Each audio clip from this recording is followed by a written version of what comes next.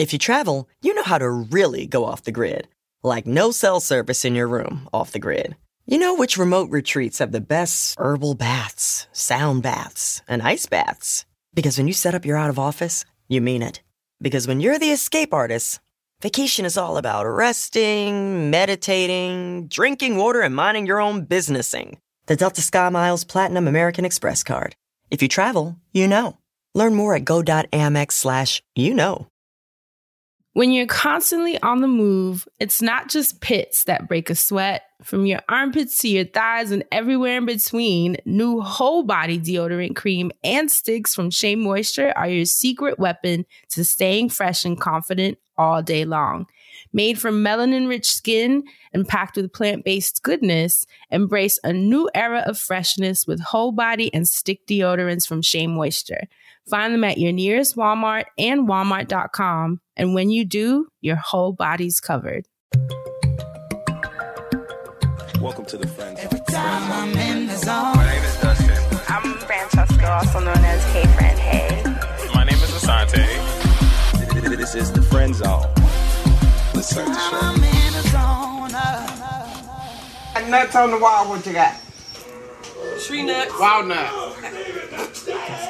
You got nuts on the wall, walnuts? Yeah. If you got nuts in your chest, what you got?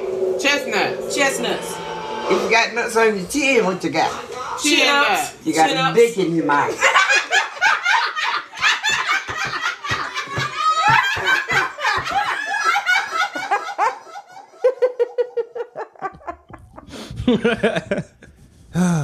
All right, so as always, it's so funny how the clip of the week just resurfaced and it just won't go away. But every week I find something else that speaks to my soul. The clip you just heard was a family gathering, generations and generations of women. And one of the elders, as Iana likes to call them, the Queen Mother, the Queen Mother. She was telling a joke to her queen and to the princess, and they love families to royalty for some reason. But anyway, it was generations, having jokes and family time around a dinner table. And the eldest lady, she said, you got nuts on the wall. What do you got? And the lady said, walnuts. She said, all right, walnuts. She said, you got nuts on your chest. What do you got? And they said, well, chestnuts. And she said, all right, you got nuts on your chin. What do you got? And they said, chin nuts. She said, you mean you got a dick in your mouth? And this is a grandma, which makes it fucking hysterical. So much. And it also makes it legitimate and valuable. And so for that alone, the hashtag this week is just stay present, because that's what she was saying essentially. Don't get it fucked up. Watch your back. Don't think just because things have gone a certain way that they're going to keep going that way. Be ready for change and pivot. They just knew whatever she say, just say that word and put nuts after it, and that's the right answer. Well, guess what? You wrong, okay? Because if you got nuts on your chin, sound like sucking dick to me. So with that being said, stay present. And welcome to the Friend Zone, your weekly look into all things mental health, mental wellness, and mental hygiene, because who wants a musty brain? None of us have, and none of us will. Fran, how you doing? I'm good. I wish we could name the title that. Sounds like you're sucking dick to me.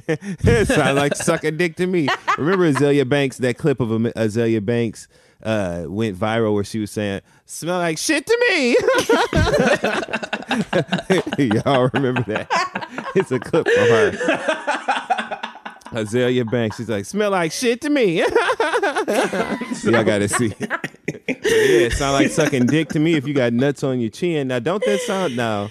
Don't that sound what? Like a blowjob. That's what it sounds like.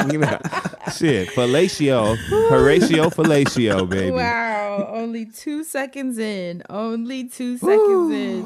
How what are a very you guys? timely lesson going into the holidays. We are goofy today. Ho, ho, ho. I feel like we all drank or smoked or something, so everybody's goofy today, which is good. It's the holidays. True.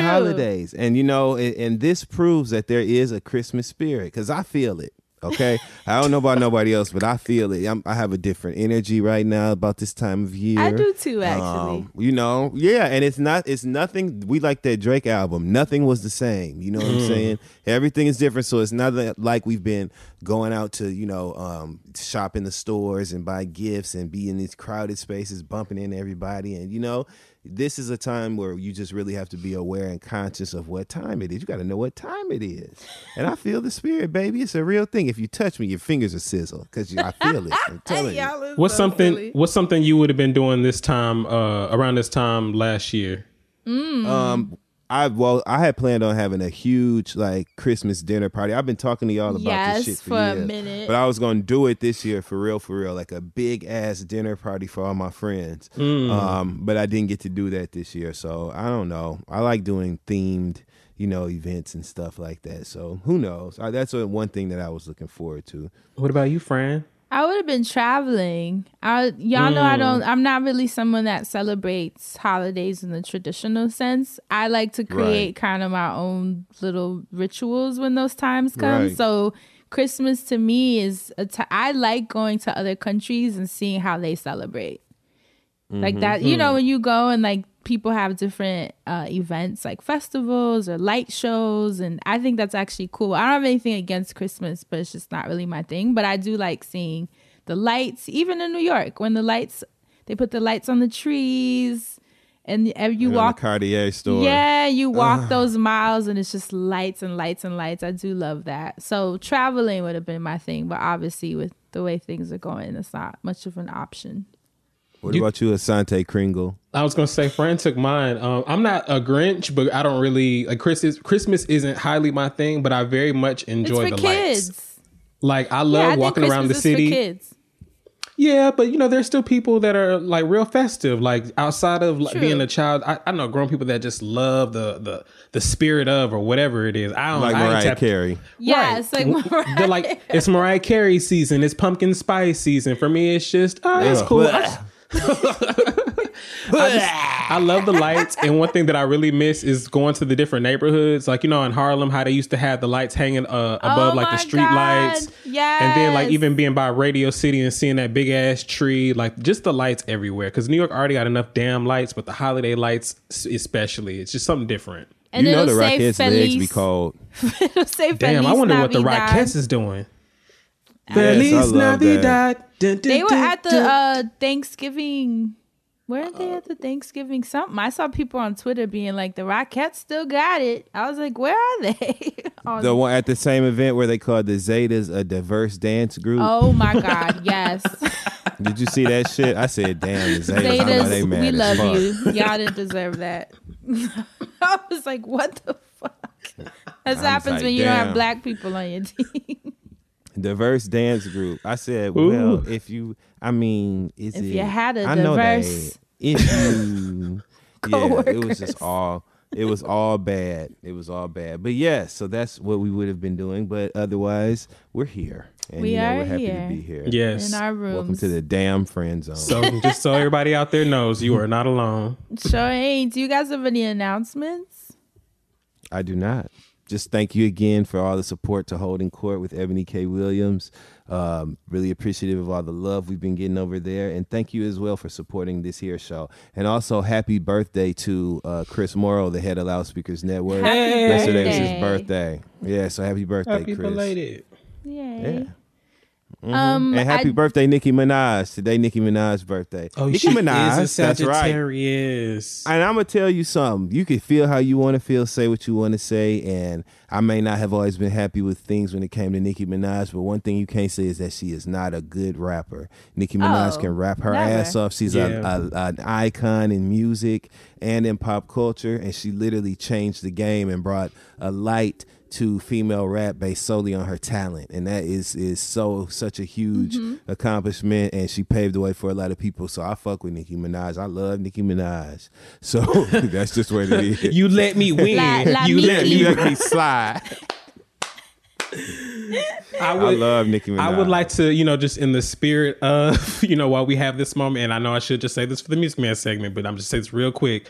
Nikki, there's always an opportunity, and I feel like there are just so many girls coming out the woodwork, and still so many girls shout Nikki out in their verses. There is just an opportunity there for Nicki to just put out a record and allow other girls to come on, or have a bunch of girls out there. I mean, and she could just be like, I chose all the baddest bitches, you know, donned by me. I don't know. I don't want to write anything. Just putting out some intentions there for the menage. Because and in celebration of her birthday, give the Queen album another spin, an unbiased spin, because that album was shrouded in a lot of media controversy and it didn't get the focus that it deserved. There's some good work on that Queen album by Nicki Minaj. Play the Queen album by Nicki Minaj. I love Nicki Minaj. For you, I mean, Dustin, I don't love nobody else, I will. but I love Nicki Minaj, for real. We can all say that. And that's like that video, that little boy that said, Nicki Minaj, when he said the same thing. La Miki? Remember La Miki Minaj?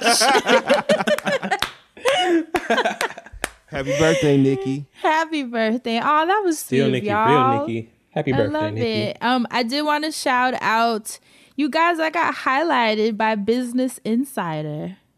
Francesca. Isn't that so grown and just That's sexy bomb. and fly? Yes. Yeah, so Fran, congratulations. Thank you. The Hey Fran Hey brand was, which is so weird to say, because it's like, this is our imagination that we just like pushed forward. This is levels right here, Fran. You know, This is anchored down, levels. and then I'm being highlighted by Business Insider, which is wonderful for my What a business. compliment. Yeah, for my business acumen and just highlighting the 12 years of how I structured what I do and turned it into a business. And just, it was so lit. And I'm highlighted with 9 other Black women that are killing the game in the wellness field. And I just love that. Right? I'm so proud of you, Fran. That is Thank you. incredible. Incredible. So I'll post a link. And of course, it's on my Twitter and everything. I'm sure some of you already saw it because I retweeted it. Shout out to Black Girl in Ohm. They actually posted it and had it circulating and showed me hella love. So I was thankful to see Incredible. that. Yay. Fran, you got to print that out that. and get it framed and matted on your wall. Right? Yes. That's so true. In That's your definitely office, one yeah. of those. Mhm. Yeah. So thank you to Business Insider for the shout. That's so always dope. I feel like a little kid when I saw it. I was like, "Oh my God, that's like grown people stuff." Yes, that's so dope, Yes. Fran. So But you know dope. what? I am a really great businesswoman. So Yes, I you felt, are. Businesswoman. Yeah, yes. right. Yes, like I you can are. say that confidently. Yes. Yes, I you might can. not be the loudest in the room, but my business is solid. So that was nice to be highlighted for that. Because I feel like we get highlighted like, oh, wellness women killing the game. And it's like, okay. But it was like nice to have them delve a little bit deeper into how we do Compliment. what we do. Your business acumen, okay? Come on, you know? So that was cool. Well, Fran, that's wonderful. And That's you the are the shit. light in the room, like that guy that was on the beta episode of Nene's new talk show, the read my session God. that she wants to make. What he said, if you're looking for the light, brightest in the room, then I'm the light in the room. But if you're looking for the light in the room, then I'm the brightest. Just know I'm the brightest in the room. That's you, Fran. Congratulations. Thank you guys. So, and thank you to Business Insider. Are y'all ready to jump in? Yeah, let's go on and do that. Mhm. So our friend, did y'all see that our friend Nicole Larios, I be calling her Larios like she's Latina. It's Larios. We Like Nicole said, Larios. Did I miss the memo? She didn't tell me nothing. Right? Larios. Nicole Larios has a new company, speaking of business acumen and Black women, called Plentiful Brows. Have y'all seen her new drop? Yes. Ooh, go ahead, Yes. Nikki. Yes. This is our sister, so we're very excited Yes. to be putting This is family, y'all. family, Bam, like bam. real deal family, like from the heart. So Plentiful Brows, if you want to check it out, you can actually go to the Instagram because that's where she's been doing videos. You can see her speak. And the Instagram is Plentiful Brows. That's PLENTYFULLBROWS. And then the website. Sorry. Who's playing? I'm like, what the fuck? The website is Plentiful Brows. It's PLENTYFULL with a dash brows, Yes. BROWS .myshopify.com. But if you go to the Instagram, you can click straight from the bio and it'll take you straight to the site. She has eyebrow pencils. She's an incredible makeup artist. She does, Yes. she's who did Gifted. Crystal's makeup whenever you would see Crystal at events. She's the one that had her hooked up super beautiful. She's incredible at what she does. And she has her own line of eyebrow pencils and an eyebrow gel. Right now, there are 4 colors that you can choose from. There's a dark brown, an ash brown, there's chocolate. So something for everyone. Definitely support. They're affordable too. The eyebrow gel is $14. The eyebrow pencil is $19. Definitely check that out. Support our sister. Congratulations to Plentiful Brows. It's the good stuff, y'all. Yeah. She ain't gonna Right? have you out here looking like T-Buys. Oh my God. I'm just playing, but her, I'm proud of Nikki. I love her, and this I don't literally even is the know what eyebrow that pencil you means. need. What's wrong with her eyebrows? Friend, don't, please. I won't. I'm gonna leave it alone. I don't even want to Google. I don't want to check. Yes, and Nikki is a professional. She's Shout out to certified. Nikki. She knows exactly what she's doing, and she will just be hooking you all the way up. Not only can she be the face, she can sing her ass off God. too. So just know that Yes. she is multi. Oh my she's, God, she's yes. creative. Dope. She's just dope. All the way around talent. Right. Yes. So we had to highlight her. Blow up the site, y'all. Buy her up. She deserves. That's our sister, and we're so happy to support and amplify your new company. Once again, that's Plentiful Brows. Check her out, and shout out to Nicole Larios. My homie. Right? Are y'all ready for the recap? Yes, I am. So on last week's episode titled Upper Crust Cocktails, it was a Dustin Ross takeover where we discussed what were they calling it? Brunchgate or Twerkgate? Both. Both, and right? The restaurant looked like at the inside of the A-Loft.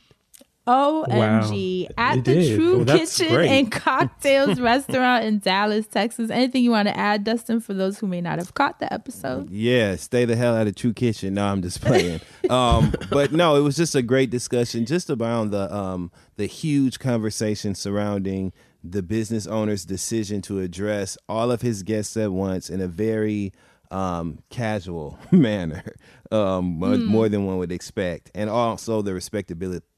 Oh my God, the respectability politics that came into play, and just the general POV about behavior being acceptable and policing behavior. So it really was a conversation about some bullshit, but it became such an elevated conversation that just took off at like a fever pitch. So I felt like we had to talk about it. We That's sure it. did. And those of you listening had a lot to say. Who stood out to you, Asante? Well, I dipped into those SoundCloud streets, Fran. Hopefully, I didn't swerve all in the excursion on your lane. No? I chose Black Unicorn 1. And speaking of lifted, Black Unicorn 1's comment says, the procedure that Flex got is called air sculpt. There's no anesthesia or stitches. They just numb the skin and suck the fat. Everyone is awake and downtime 24 to 48 hours. So Wow, bro. I just, we talked about a lot of mess last week. So I just remembered, wow, we did talk about Flex and that happening. And I remember thinking back to myself, oh, that did happen in real life. That was not a joke. So, this upper crust cocktails, that is, it should not have been a real thing. Flex should not have been a real thing. So last week was just crazy. Great And comment. Here we are. Here we are. Friend, what did you find? Are you in those SoundCloud streets as well? No, I actually tipped into Dustin's Twitter streets this week. Hey, come on. Hey, friend. So for Devin's sake, said, what happened? And this is in regards to True Kitchen and Cocktail. What happened? I can't help but think that the girls weren't IG model-esque. People will cheer for a cute ratchet, but don't want to see a big girl bounce. And we did get a lot of messages along the same lines of thinking that he was fat shaming, and that if it had been some IG baddie who had gotten up there twerking, then it would have probably been a different response, and people would have responded differently as a whole on the internet. We did get a lot of messages saying that, so I wanted to highlight that perspective too. Right, something to think about. Dustin Ross, what'd you find in your Twitter streets? Well, before I get there, I just want to say he fucked up. Okay, he shouldn't have said Period. that. He shouldn't have done that, and that's just what it was. And I don't give a damn what nobody say to me. Me and my brother been going back and forth about this for all damn week about what exactly that we both acknowledge there was a problem there, but just pinpointing what the problem was is what we've been in debate over. So I'm just over it. Okay, should ought to be called Lion Kitchen and Cocktails. Anyway. So I found a couple things in the Twitter streets this week. That's my favorite place to exist. And hey, that's what it is. Shout out to Comely Momo at COMELY_MOMO, who said, I'm doing my therapy notes. And as I was typing, look at Dustin was correct. My client straight started therapy, started nursing school, and is coming up with a long-term strategy to leave her relationship with all these like laughing emojis.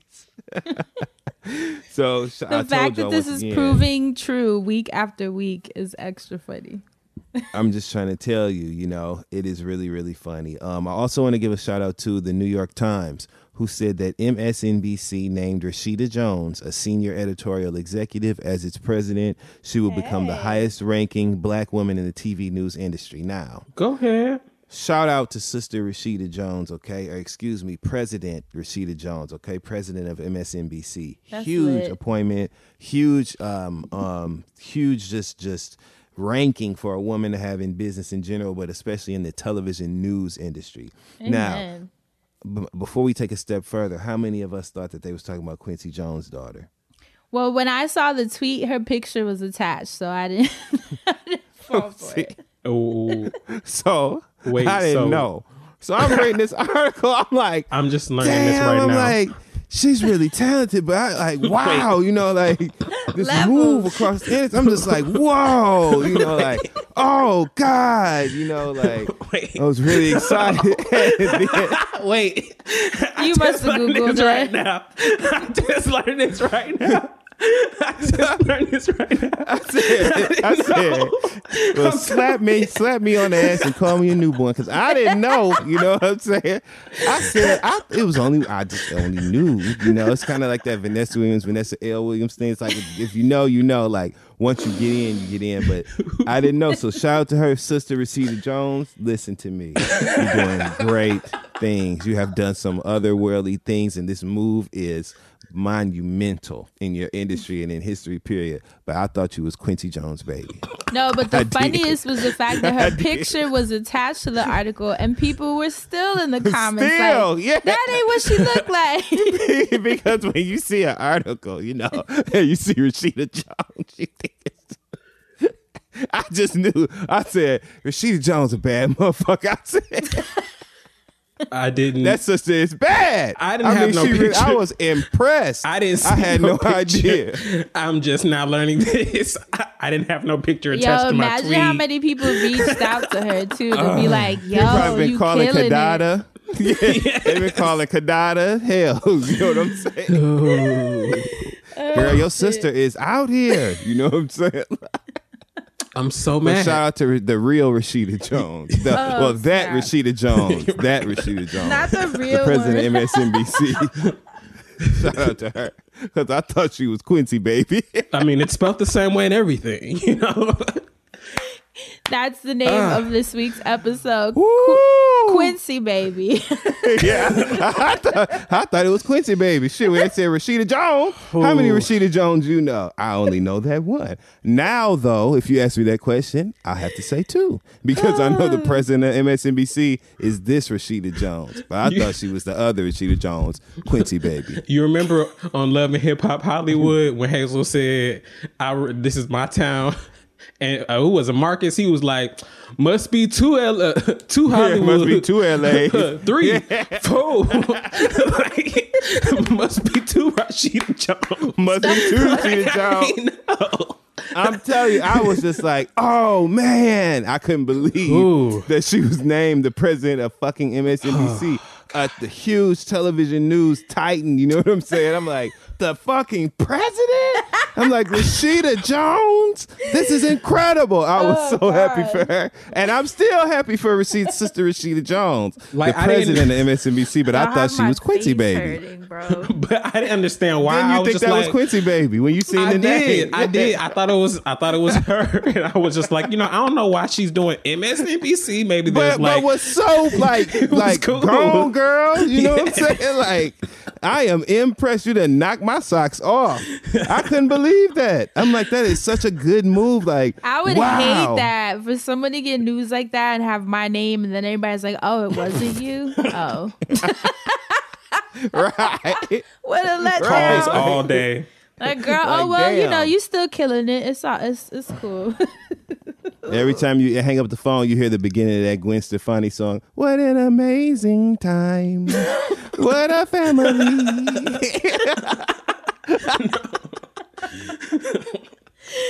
Oh my god! And shout out to funny. Rashida Jones. That's it. I ain't even gonna say no more tweets. That's the only one that matter right there. That one was the one. The one that I thought was about Quincy Baby. Oh my god!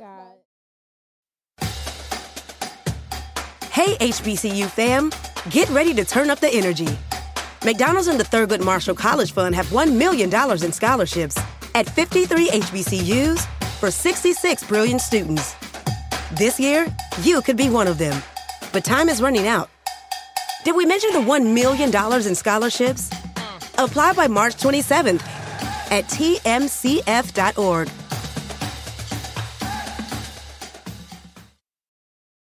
Disney Plus and Hulu are better together in the Disney Bundle with new movies and series. On Disney Plus, experience the full Taylor Swift The Eras Tour, Taylor's version, with new main show performances and acoustic collection. On Hulu, follow the fantastical evolution of Bella Baxter, played by Emma Stone in the award-winning film Poor Things. All of these and more streaming this month. Get the Disney Bundle with Disney Plus and Hulu. Terms apply. See DisneyBundle.com for details. So this week's episode is Asante Smith takeover. So you go ahead and tell us what we're getting into today. We're going blind. We're going cold. Like Beyonce and Cadillac Records. I'd rather go blind. Well, I just snorted. Oh my God. Do the Urkel. Do it. Come on, Asante. He tried. I really have to bring myself down to do this because, we're getting into something a little not serious per se, but I will give you some trigger warnings ahead of time. Uh-oh. This is going to be a semi-crime zone, if you will. We didn't do no crime zone this year. I ain't really did the crime zone, so y'all got to really bear with me. This could be your first jump in. Come on. This is my first. This is like my initial foray into the crime zone. Yeah. Come on, baby, light my fire. Well, please, light the fire. Come in close. I was searching far and wide for some stories. I just happened upon some things because it was the holiday season, and I know everyone out there listening is familiar with Unsolved Mysteries. Mm-hmm. Mm-hmm. So good. Y'all know they. Yeah, I can hear that damn music. Yeah, I was about to say that used to freak me out as a child. I still don't like it because it would come on at night. So scary. Yeah. That'll definitely have you looking from side to side. Well, they brought, Unsolved Mysteries is back and it's on Netflix. It's volume 2 came out earlier this year. And thank God, since we were just talking about that music is not still on the show. They just get right to it. Oh, that's not cool. Why didn't they keep that? That's like the best part of the show. We had to go through that shit, so why don't the new people have to go through it? Probably some licensing issues. Who knows? Well, that and plus, the new people going to hit skip intro anyway. So true. Disable it. I ain't disabling no skip intro. Skip intro music every time. They're merged. So anyway, this is going to be spoiler alert. There are going to be some trigger warnings here. I'm going to try to, I don't want to say lightly touch on them because I don't want to also, make light of situations, but I don't want to harp too much on the heavy stuff. So please excuse me if you feel like I'm going too fast over some things. I just don't like being traumatized. So I just want to kind of get over some things to get to it. But I will be spoiling season 2, episode 3 Friend, did you watch Unsolved Mysteries on Netflix yet? I watched the first season. I think I watched a couple episodes. I'm not sure how many I got into. But honestly, Okay. I wasn't into it.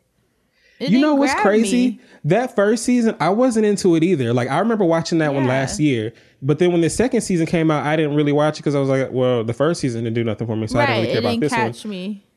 But I went back and I watched a few of those episodes, and I was like, well, damn, like there was actually some shit for me in this one because, you know, they had like a UFO episode, and I was going to talk about that one, and I should have, you know, because then the aliens came out. Anyway, I decided to go another way because this one is about a death row fugitive. Okay. Like Suge Knight? Well, this is a like fugitive. Somebody from that label? No. No. The label? The record label? Not the label. Okay, not the label. Oh, And okay. I speaking thought of you were talking about Suge Suge Knight now. You know Didn't Suge he Knight's run somebody son. over? You know Suge Knight's son is on reality TV right now. What son? What show? Suge Knight's son. Damn, I'm so mad I just blanked. Suge Knight's son is on there's a VH1 That hip house hop show. one? Oh, No, it's like, you know how they got Black Ink Crew, and so now this is like the house version Love of it. and Listings or Love something like and Listings. that. Yeah. That nigga is on there, and in the first season they kept clowning Love him. and Listings? I really thought you were trolling, Dustin. No, that's a working title, honey. Friend on ice. Wow. No, I'm Love kidding. and Listings. I put that on Biden Harris. Love and Listings is the name of the show. Love and Now, Listings. Okay. Well, good for his son. That's good. How's he It is doing on good the for- show? You Is he a good personality on the show? Sometimes. Last season they was clowning him. He kept making this whole random big deal about Tupac still being alive, and then they was like, well, you know, ask Shuggy, because they call him Shuggy. They're ask Shuggy. You know, he's out there chilling with Tupac, and like they just be clowning him. And I just be like, damn, nigga, like, come on, get it together. Anyway, like, yeah, you got to watch it. It's a mess. Well, that's funny though. No, it is funny. That's what I'm saying. Love and Listings, there's some things on there. There's some characters there. So Okay, well, I'm gonna watch, but I wouldn't fuck with one of Suge Knight kids if I was there out in California. look, Lisa Ray voice at all. Okay, that's Suge Knight. You know, that's a whole nother type of conversation right there. Like, you got Suge Knight after you, or right now he's locked up. But at a certain time, having Suge Knight on your ass was really not what you wanted. Okay. So to answer your question, yes, but no. Yes, like Death Row, like Suge Knight, but no, not his label. Okay, so this is like real people that's actually facing a death sentence. Yeah, Or the death penalty. Yes, yes, correct. You are correct, sir. So I will start this off by giving you a little background, which I typed out because, you know, this is serious to me. Sorry for laughing. Me and Fred just did the exact You saw? same That was thing funny. at the same time. We both balled up our fists and put our chin on our fist at the same time. We are so old. Y'all got in. I appreciate it. Y'all really just like tapped in. Y'all- Now I can't do it without laughing. Because I'm trying not to do my true crime voice, but I did No, type you this have out like to. You have well, to. I did it true crime style. I was like, well, let me give this like a little something. On November 14th, 1965, in Mansfield, Ohio. I'm already scared a little bit. I ain't even gonna front. It's All dark you said was a outside. year. I know it's just scary already, and I'm uncomfortable. Go ahead. I'm so excited. I have my blanket. Damn, I wish I had some hot chocolate. Go ahead. Girl, I got a blunt for you. No, I'm just playing. I mean, On November 14th, 1965, in Mansfield, Ohio, Mary Ellen Denier, only 14 years old, and her younger sister Brenda, who was 12 at the time, were at home completing their chores. They were 2 of 7 kids washing all of the household's laundry, which then left them with wet clothes because the dryer was broken. Even though it was nighttime, the 2 young girls took a cab to a laundromat nearby, which seemed safe enough. Okay. Go ahead. 7 kids, nighttime. They 2 of 7. A 12-year-old and a 14-year-old, and they taking cabs to the laundromat. Where are the fucking parents already? Already, where the parents? well, you at? know things were different back then. Yeah, and plus, you know, it was worse. Shit. They ain't have no technology to catch the motherfucker that did it. You know what I'm saying? Now at least they got forensics and shit. Back then, you died, it was just, oh, well, that motherfucker dead. If ain't nobody see it, then let's just move on as a country. You know what I'm saying? That's what it was back then. Not as a country. Go ahead, Asante. Where are the parents?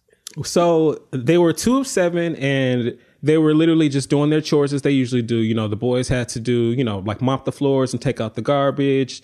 Women doing, you know, kitchen work, laundry, that sort of thing. So they were just doing their share of chores at the time. So it wasn't Knock Live. And with that, I'm with that.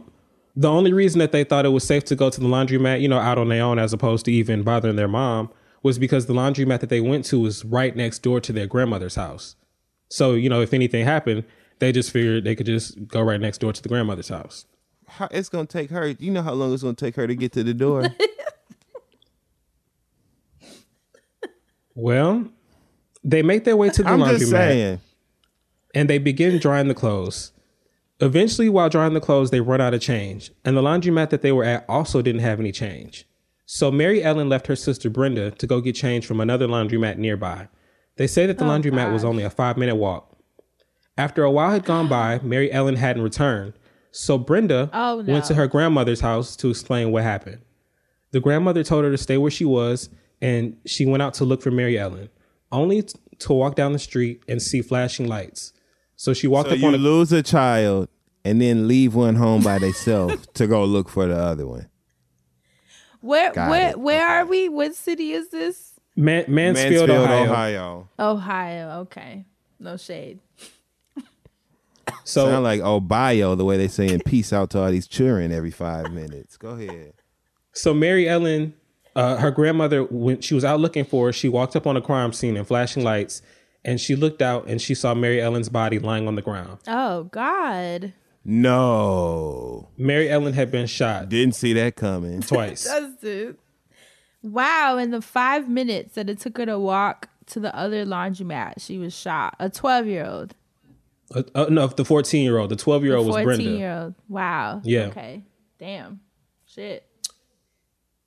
So I'm literally sitting there watching this shit, and all the questions that you're asking, Dustin, like, where are the parents? Like, they brought up the grandmother, you know, going out looking and all that stuff, but they didn't even say, like, you know, the mom was working late or, you know, the relationship between the family. Because I was sitting there wondering, I was like, well, damn, if it was 7 of y'all, like, a brother didn't go with y'all to protect or anything. But, you know, obviously you never know what people feel like they can take or how safe people felt like neighborhoods were at the time. Like, it's hard to take all that into account, especially with it having been in the 60s. But I was sitting there asking myself some of the same questions, like, what the fuck is going on? I'm assuming they was the 2 oldest. But probably. But honestly, how many times have you seen kids walking outside or chilling or even commuting on the train to school, like, and you know they got a long ass commute and they be looking hella young, like, you know. I told y'all when I was young. More common. I told y'all when I was young, I used to run away from home. Like, and I thank God every day that nothing happened to me, or, you know, I don't remember, but, you know, just thank God that nothing happened to me. So reading this back, I was like, damn, like, she actually was going to do something. Whereas when I was young, I used to just get up and leave the house in the middle of the night. I don't even know why or what. She was being responsible, doing laundry, and some shit happened to her. The damn laundromat didn't have no more coins. I used to want to run away when I was little too, but I never had that stick with the red and white polka dot scarf thing on the end of it that you put all your shit in. Where you would hang the stuff on the back? Yeah, on your shoulder. To me, you had to have that. I never understood that though, because I remember, not because I was trying to run away, but I remember trying to make one. I tried to make one, and I was like, don't nothing fit in this shit. You can't. Yeah, like what the fuck? Like, what are you supposed to take if this is all you're taking? As a child, I thought I could put all of my everything I needed to you've survive ever owned would go in damn hell yeah. blanket wrapped on a stick. These And movies, I didn't the have shit that they come thing, up with. so, you know, yeah. So I was like, well, if I can't do it right, damn it, I ain't doing it at all. You know, so that was it. We are so random.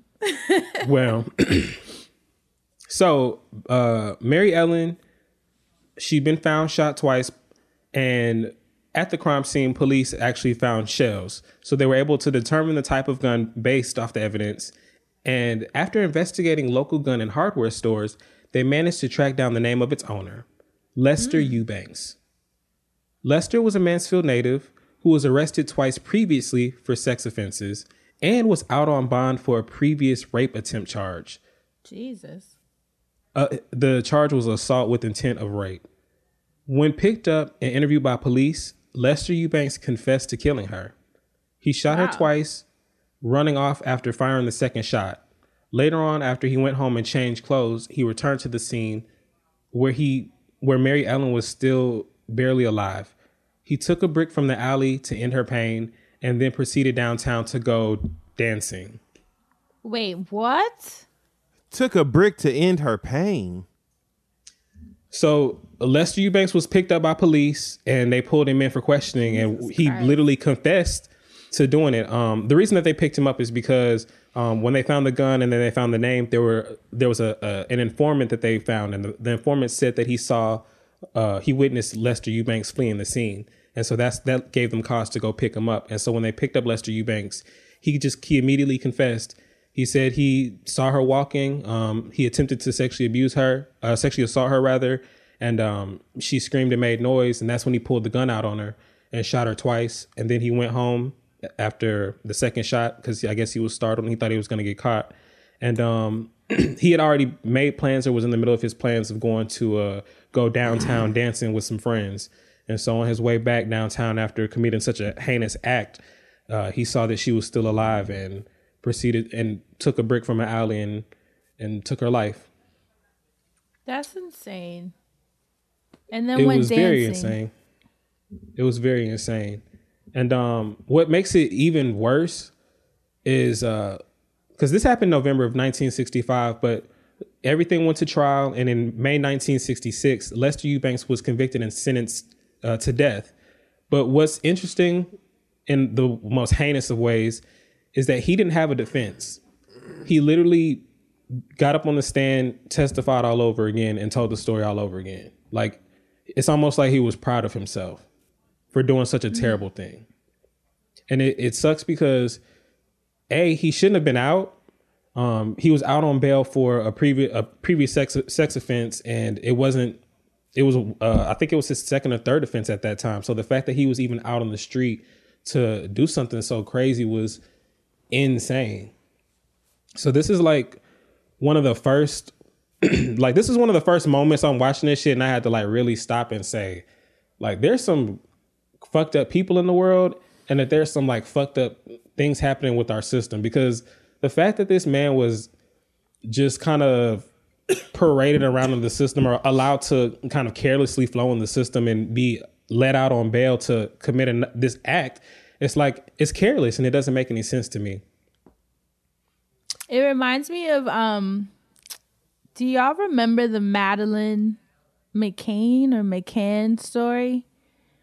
Where it was like a group of parents that all, you know how parents and married couples, when they all hang with other married couples, and so they decided to all travel together. They all went to Portugal for like a trip, and I guess the parents wanted, they wanted to be able to chill too, like, and have dinner and go out for drinks. So they picked this restaurant that was like down the block from the resort where they were staying. And then each parent, which is kind of wild to think about, but I mean, I guess when you want to party, you do what you got to do.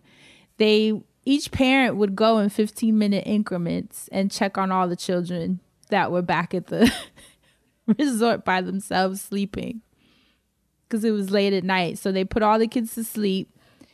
I think it was like 12 different kids, and the parents were at this restaurant, and then they decided like every 15 minutes, one parent would go check on all the kids, make sure everybody was still asleep.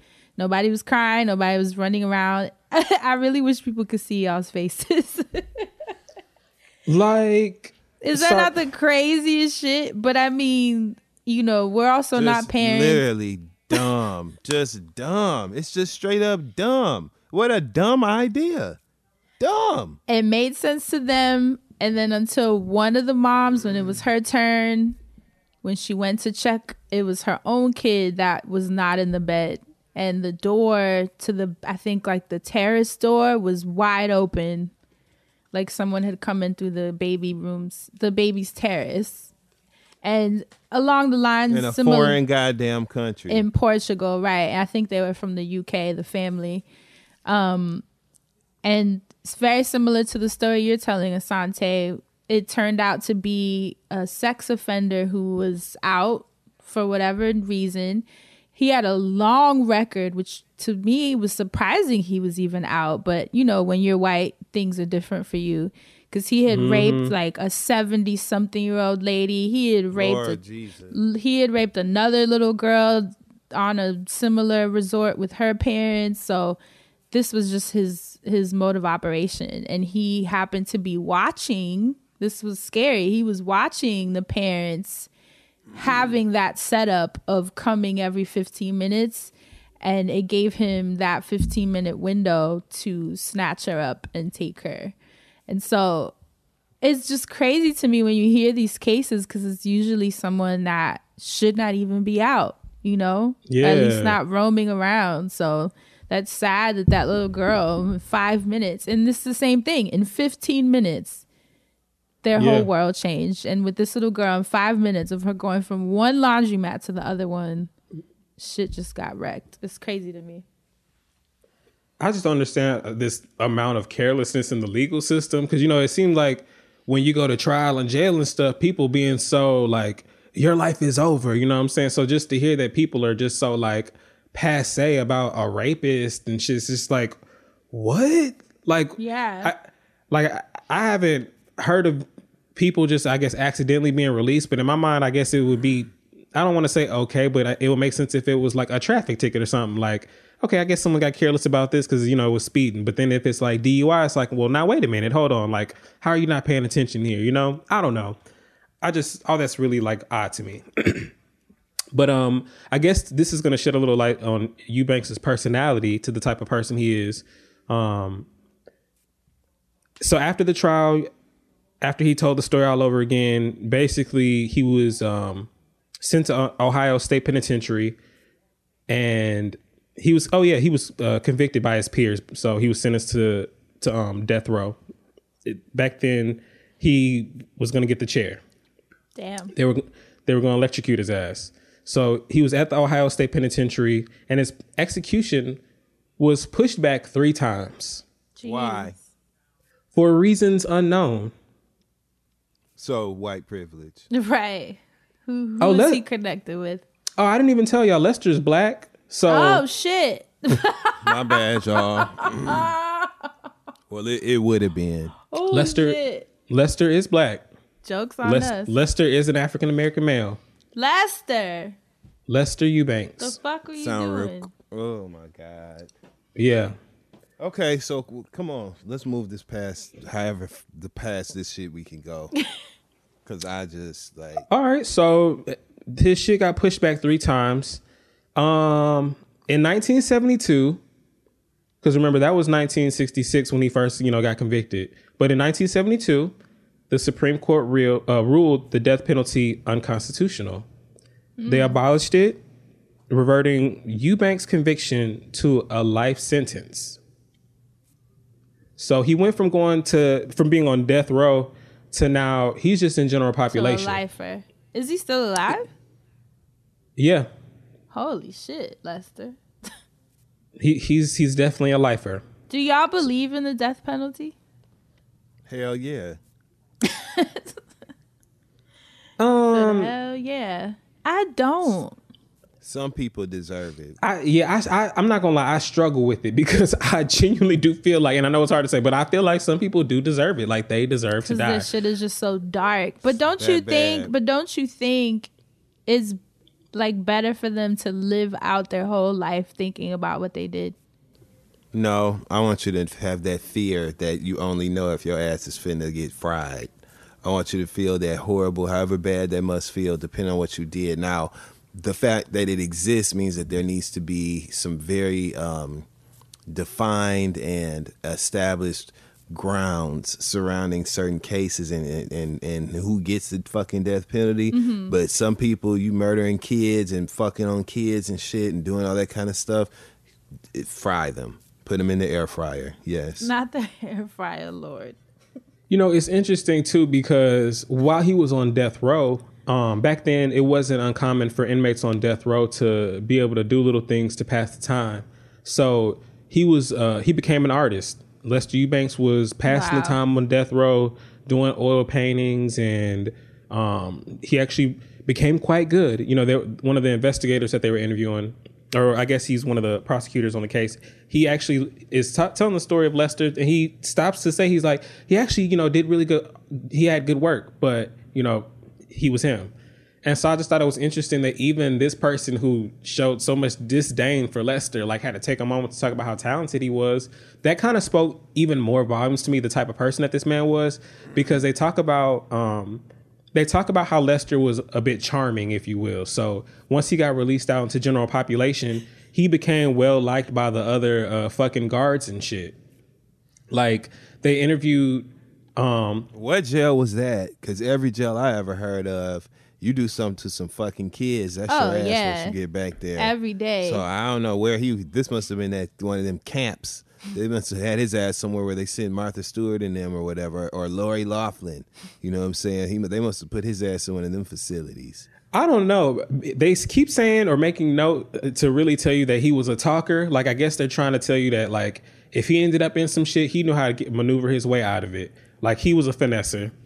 And him becoming liked by all of the inmates, the guards rather, that was part of the finesse, because while he made nice with the guards, he became likable enough for them to let him go into a program that they were doing. Fran, you've seen 60 Days In. I have. Dustin, and the only reason I'm bringing up 60 Days In is because on 60 Days In, right, you know, it's the people that they volunteer to get locked up. Okay, which, I mean, first off, something wrong with everybody that's on the show. Right. We're going to skip past all that because, you know, why did you do this? What the fuck? Right.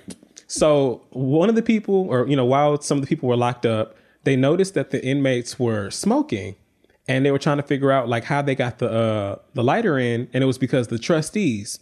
So basically what the trustees were they were other inmates that were given privileges. They were allowed to, you know, file out other inmates for certain things, or, you know, do a little extra work on certain. Some prisons are a little bit bigger, so they were able to drive from, you know, one facility to another without other officers present. So trustees were given a lot of leeway to do stuff. Normally behind bars, they were allowed to do a lot of stuff, but then there were also programs that allowed prisoners to leave the premises for certain things. Shit. One of those things, they showed a clip of Eubanks at a motherfucking art show. Like, what?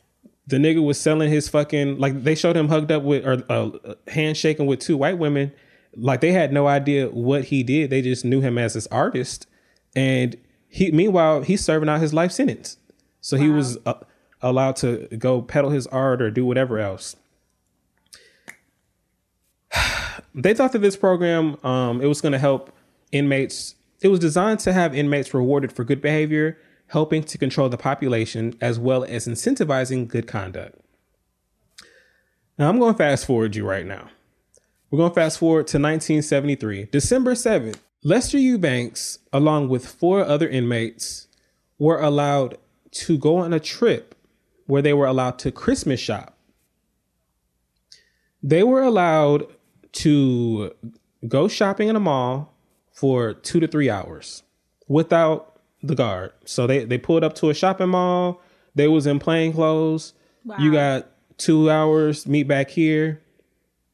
4 hours later, everybody met back. Except Lester. Oh, boy. Once again, no. You're kidding me. Wow. I just want to know why niggas in jail need to go Christmas shopping at the mall. Like, and not even just niggas in jail, but like, this nigga's been on death row for years already. Or like, he been locked up for years at this point. So it's not like there's a pressing party or something he got to be at. Like, I couldn't understand why he was allowed to, like, why they were allowed to do this. Like I said, go ahead, Fran. I'm sorry. No. This is, once again, this is reminding me of an episode I listened to years ago of Invisibilia. I believe it was Invisibilia. Either that or Hidden Brain, but I think it was Invisibilia. An NPR podcast where they get into the psychology of human behavior, you know, and there was an episode about this, about a rehabilitation program for those incarcerated. And there was a man who had committed a horrible crime as well when he was younger. And many years had passed. He had been part of a rehab program similar to that, where they had trustees and good behavior and changed behavior, most importantly. And, you know, he had shown and demonstrated that he was remorseful and had really sat with his actions. And you know, they're acknowledging that he was rehabilitated. But he was saying, how can you rehabilitate from these mistakes if people will always view you as that? You know, like, and so that's why I get torn when I hear things like this, because I get it. You know, like, I get it. Murdering someone is a little bigger than a mistake. Like, that's big. It's not like, oh, I cheated on you, it was a mistake. You know, it's like, I murdered a human being. So I get the gravity of that, and not be, especially if it was done to someone we love or someone we're close to. But there is that question. When is a person allowed to be viewed differently? You know, will they always be this story? Can a person, I really wish y'all could see their faces. Can a person be allowed to change their life and then also be perceived as such? Is that allowed? Depends on what you did. Depends on what you did. Fran, you sound very, very much like Lester's father, who we're gonna like double back towards the end of this. But because look at the prisoners that did come back. Right. And so I see what you're saying. And that's why, like, I had to wonder to myself, why Christmas shopping? Like, maybe was it because, you know, they are locked up forever. So they were showing them, they were trying to give them a chance to, you know, see, this is what you're missing. So, you know, this is a reason humanity. They're caged so like, up all day. Well, outside of humanity, but this is also a reason to consider keeping someone alive for life. You know, let them out every once in a while to show them that they're not going to get this for a while longer, I guess. Or, you know, try to give them some sort of semblance of, you know, their humanity to hold on to. Whatever the reason, I just was really sitting there wondering, like, why holiday shopping? Like, it wasn't well, I guess it can't be no fake interviews because they can't go get a job since they're going to be locked up forever. But, like, I guess that's why I was so confused. I'm like, why are y'all letting them go shop? And you're not, like, even there holding their hands or doing anything, or at the time, I guess they didn't have the technology to tag them, but I just was so confuzzled. But I see what you're saying, and you bring up some very, very good points. So like I said, everyone came back except for Lester, and, you know, Lester got away. No one knows how he escaped, but there is speculation that he planned ahead and he had help. They definitely... Damn. He went from having like one visitor a month for pretty much a year to almost getting visitors weekly, and leading up to this trip. So at him, you know, seeing whoever he's seeing, trying to line it up for whenever he's going to escape. Add that on top of the fact that they've already noted several times during this episode that the guards like him, or he's been likable. Like, he could have had any type of help to escape in this situation. Like, he literally could have joked his way out and been like, so, you know, I'm not coming back. And then the guard been like, yeah, okay. And then like really not come back or something. Like he literally could have bluffed them out of it. And I'm just really sitting here thinking to myself, like, this is crazy that this man was able to do this. Like this man, I don't know. I'm sorry. I'm getting just wrapped up in the same thing because it's like a wall I hit every time I just get to that one part of like, I can't believe he escaped. So he escaped, and he'd been missing for a very, very long time. I'm sorry. I said he had been. He is still missing. Wow. Okay. He is 75 years old today. Like, wow. and still on the run. Years ago, I want to say back in, excuse me, I should have had this pulled up. I want to say back in the 90s, mid to late 90s, someone actually thought to themselves, you know, whatever happened to Lester Eubanks, and they looked up his name. They typed it out in the system, and they actually learned that there were no papers, there was no warrant issued for his arrest after the whole thing went down. So it was like he was wanted for that period, I guess, And then I don't know if whenever I'm just assuming paperwork was supposed to be switched over or what and whatnot, but there wasn't anything in the system saying that Lester Eubanks was to be arrested. So he literally could have been pulled over at any time, and for a routine stop, they could have ran his name and they wouldn't have known to take him in. Who did he pay off? Or fuck. Or what? So when he left, they tracked him. They do some tracking, and they say that he had a cousin up in Michigan. He stayed with the cousin for a while. He wasn't doing so well out there. They put him on a bus out to California, and again, on America's Most Wanted, because he'd been missing for so long, on America's Most Wanted in the 90s, they put up something saying that they were looking for him and he was still wanted. And so then they got a flood of calls, and somebody called in saying that they used to run with Lester, and they knew the people they used to run with, and they blew up his spot. And so the cops went looking for him, and basically they reached another dead end. So this same cop that years later is looking up this information, he notes that he went and interviewed Lester's father, and Lester's father said, you can interview me, and this is like years before this show, so this wasn't even for this show. It was just him doing the interview, trying to find Lester still. While looking for Lester and talking to the father said, I'll talk to you about, whatever you want to talk about. I just want to talk to you about my son. And so they talked to him, and he said something about, oh yeah, I didn't even say this, but after Lester escaped and he went up to Michigan, they were basically saying that he was making money. He got a license at like a sporting goods store, like, when you get the Fisher license or the Hunter's license. He got one of those. He'd been making money building houses and painting houses. And that was how he made ends meet before he went out to LA and lived that chapter. But years later, they're talking to the father, and the father saying, he doesn't know where his son is. And, he basically made it seem like he's still on his side, because the investigators say that the family is basically hiding him. Lester showed up at funerals and things like that. They haven't been able to catch him, but he's been moving around undetected and still is. So when they were talking to the father, they couldn't, the father wasn't giving them any information, but this detective said he talked to another detective who said that they were out there previously, and that the father had got a phone call and said, that was my son out in Alabama who's building houses. And so this detective, he went and did some research, and the number that father talked to that person from, that son, was from a man that was working at a rehab center down in Alabama, who I think he was supposed to be helping rehabilitating youth.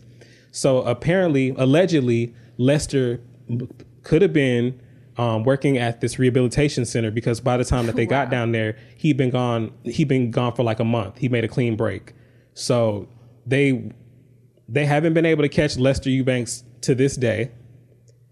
He has acquaintances all over Ohio, Michigan. They tracked him through Florida, California, Washington, Texas, and the U.S. Marshals. This is not an advertisement thing. The U.S. Marshals, they're providing a $25,000 reward. Well, it was initially $25,000, but it's since been doubled to $50,000. Damn. For any information leading up to the arrest of Lester Eubanks. So, if you wonder, ain't nobody told on them yet. That's all the money they throwing at this shit. And it's been 50,000 niggas. Like, you talking about the head of somebody that's been on the run for 150 years. Like, you don't have to come with something better than that. And the nigga is 75 years old. Like, right. And I got to be mean to an old motherfucker to get to, snatch him up and lock his arms up and shit. You gonna have to come up off of more than $50,000. I'm sorry. For me to fuck an old nigga up like that, 75. For me to fuck up a 75-year-old man, you got to come with at least $75,000. You know what I'm saying? It needs to make sense. This is a crazy case. It came across my desk for several thousand reasons. Like I've been watching. I was watching Unsolved Mysteries, and then it was just like, because I watched like 3 or 4 shows after this too, because I was trying to pick something, right? Like I wanted to have options. I wanted to make sure I did a little research. And this is the one that I settled on just because it was too many things that were like crazy to me. Like this whole him escaping, him having been out on bond initially in the first place. Like there was just like him even becoming eligible for this program while he was on death row. Like I just couldn't math this properly. And the fact that he's still out to this day was so like, that made this like, damn, I thought I was going to get through this episode and y'all was going to say y'all caught this motherfucker. But y'all telling me like right now, like he's like he might have COVID before he gets locked back up. Like, this is crazy to me. And you know, the young lady's family, one of her sisters was actually on the episode that they were talking about. Like, it was one of Mary Ellen's younger sisters. So it was odd to me that, you know, Mary Ellen's family still has to deal with this unrest for all these years. Even though obviously him being in jail is what they would prefer, but someone that's been on the run for this many years, they're losing sleep every day. No, that's not a life that, it's not like he chilling. Like, you got to be looking over your shoulder. You know, like, he ain't resting by any means. That's a terrible existence. On top of him already having to carry the reality of his actions, which is playing constantly in his head, you know, on top of being on the run. Like, this, you know, that man is just wrecked. If someone in your family, you heard that they did something heinous and like another family, because I'm just really trying to wonder, like they said that he'd been to funerals and he'd been escaped and they've been harboring him and helping him and hiding him. And I'm just like wondering, like, if one of my family members called me and was like, hell no, I don't like, care who you are. I'm just wondering how that phone call even went or how it even goes down like that, because I can't even imagine somebody being like, all right, well, that's like the Undoing. Oh, I ain't even gonna front. I ain't even gonna sit on this show in front. It depend on what they did. You know what I'm saying?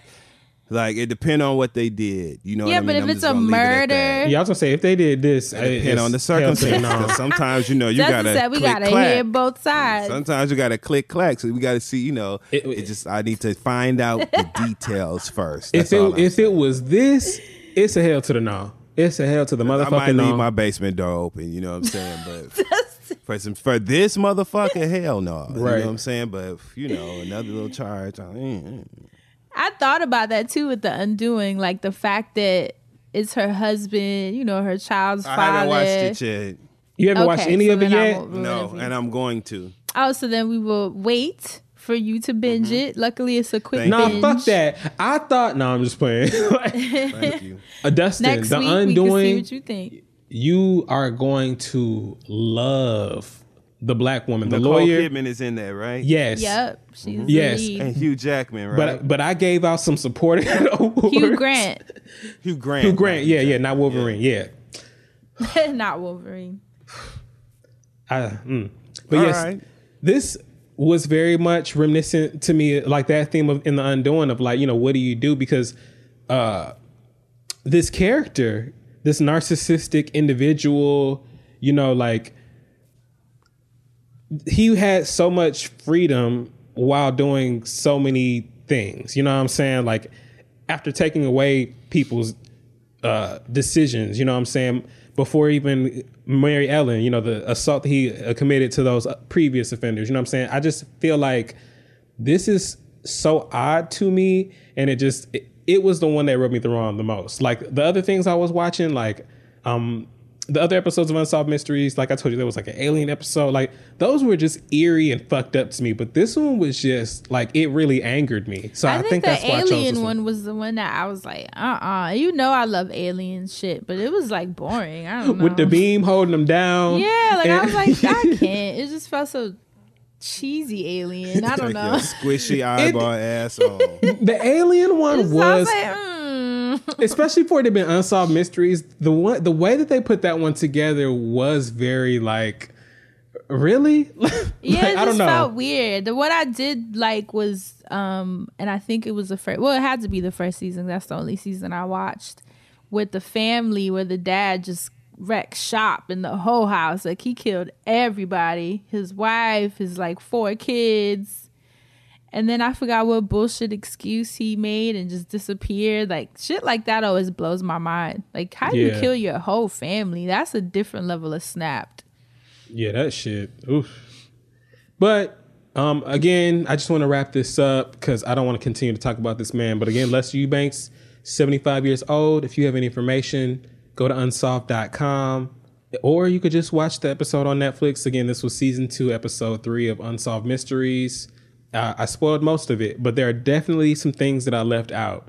So you'll have some things to watch. And that's season 2, episode 3. Because some of those connections that were made were odd, to say the least. So if you've seen it, leave some comments and let us know what you thought. And if you haven't seen it, go watch. And that's it for the hot button this week. And if you and you know what I think would be good too? I think our listeners should revisit our first episode of Crime Zone with the Natalia Grace. Yes, baby. Natalia Grace ass. I have to say, I think that is hands down my favorite episode of the Friend Zone. That shit was nothing beats that. Like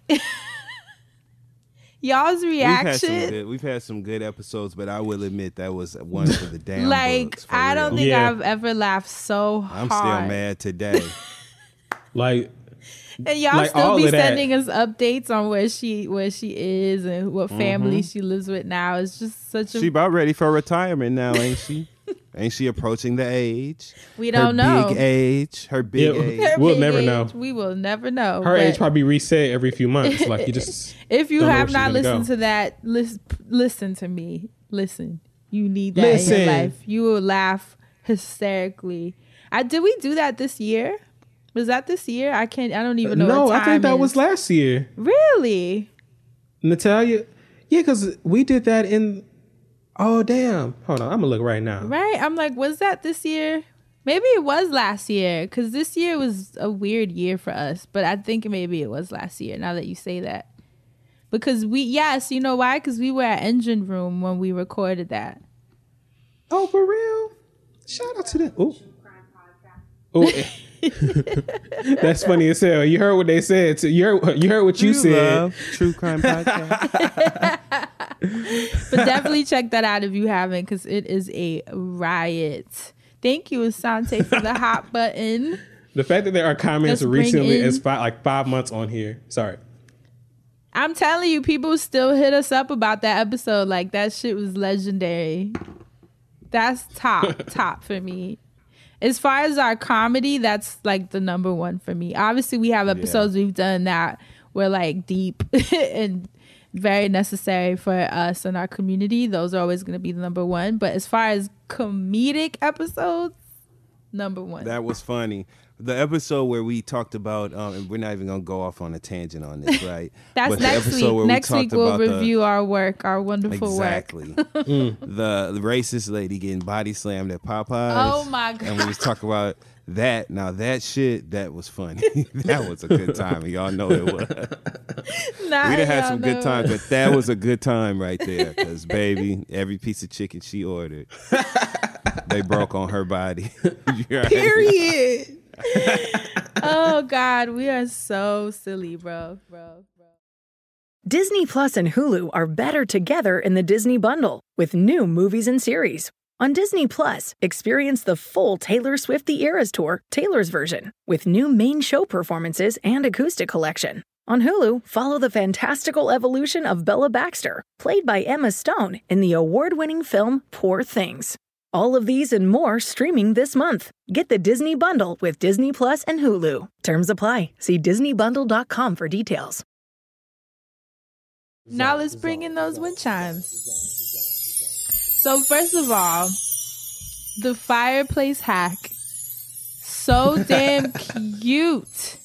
Y'all ran their numbers up, baby. Let me tell you. So cute. Y'all been tweeting us pictures of your fireplace. Today, oh my God, a girl tweeted me, Te amo Tai. That's her Twitter handle. She sent me a video with her boyfriend, and they had the lights dim.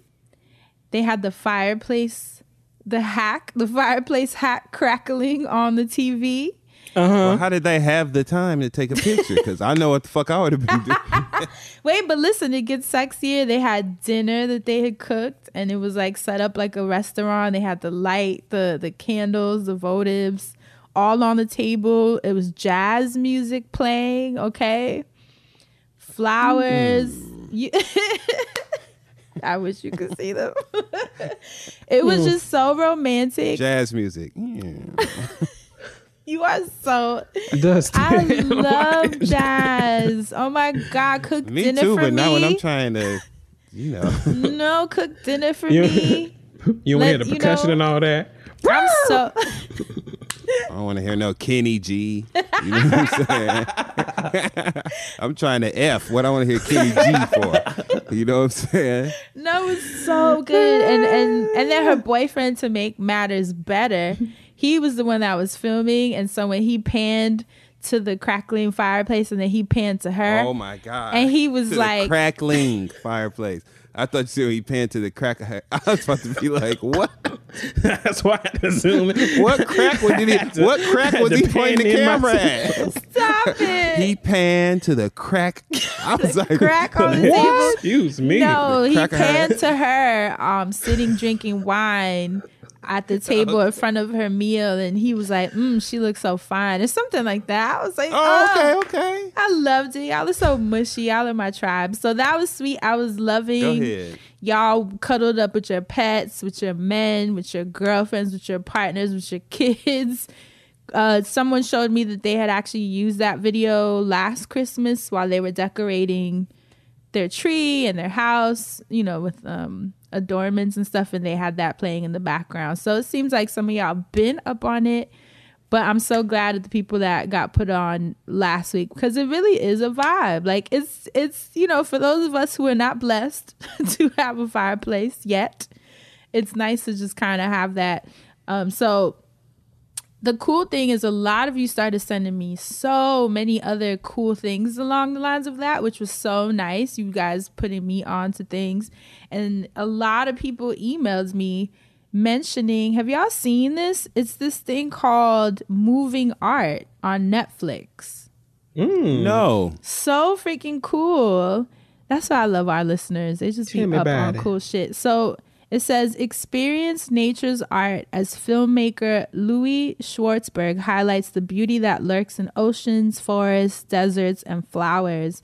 And then they have visuals from New Zealand, Tahiti, Machu Picchu, Hokkaido in Japan, just different patterns in nature. And when you click it, it's literally just what we were saying about the nature sounds. It's just the visuals attached to it. So you can literally go on Netflix, let it play, and it is such a vibe, especially if you're at home just chilling.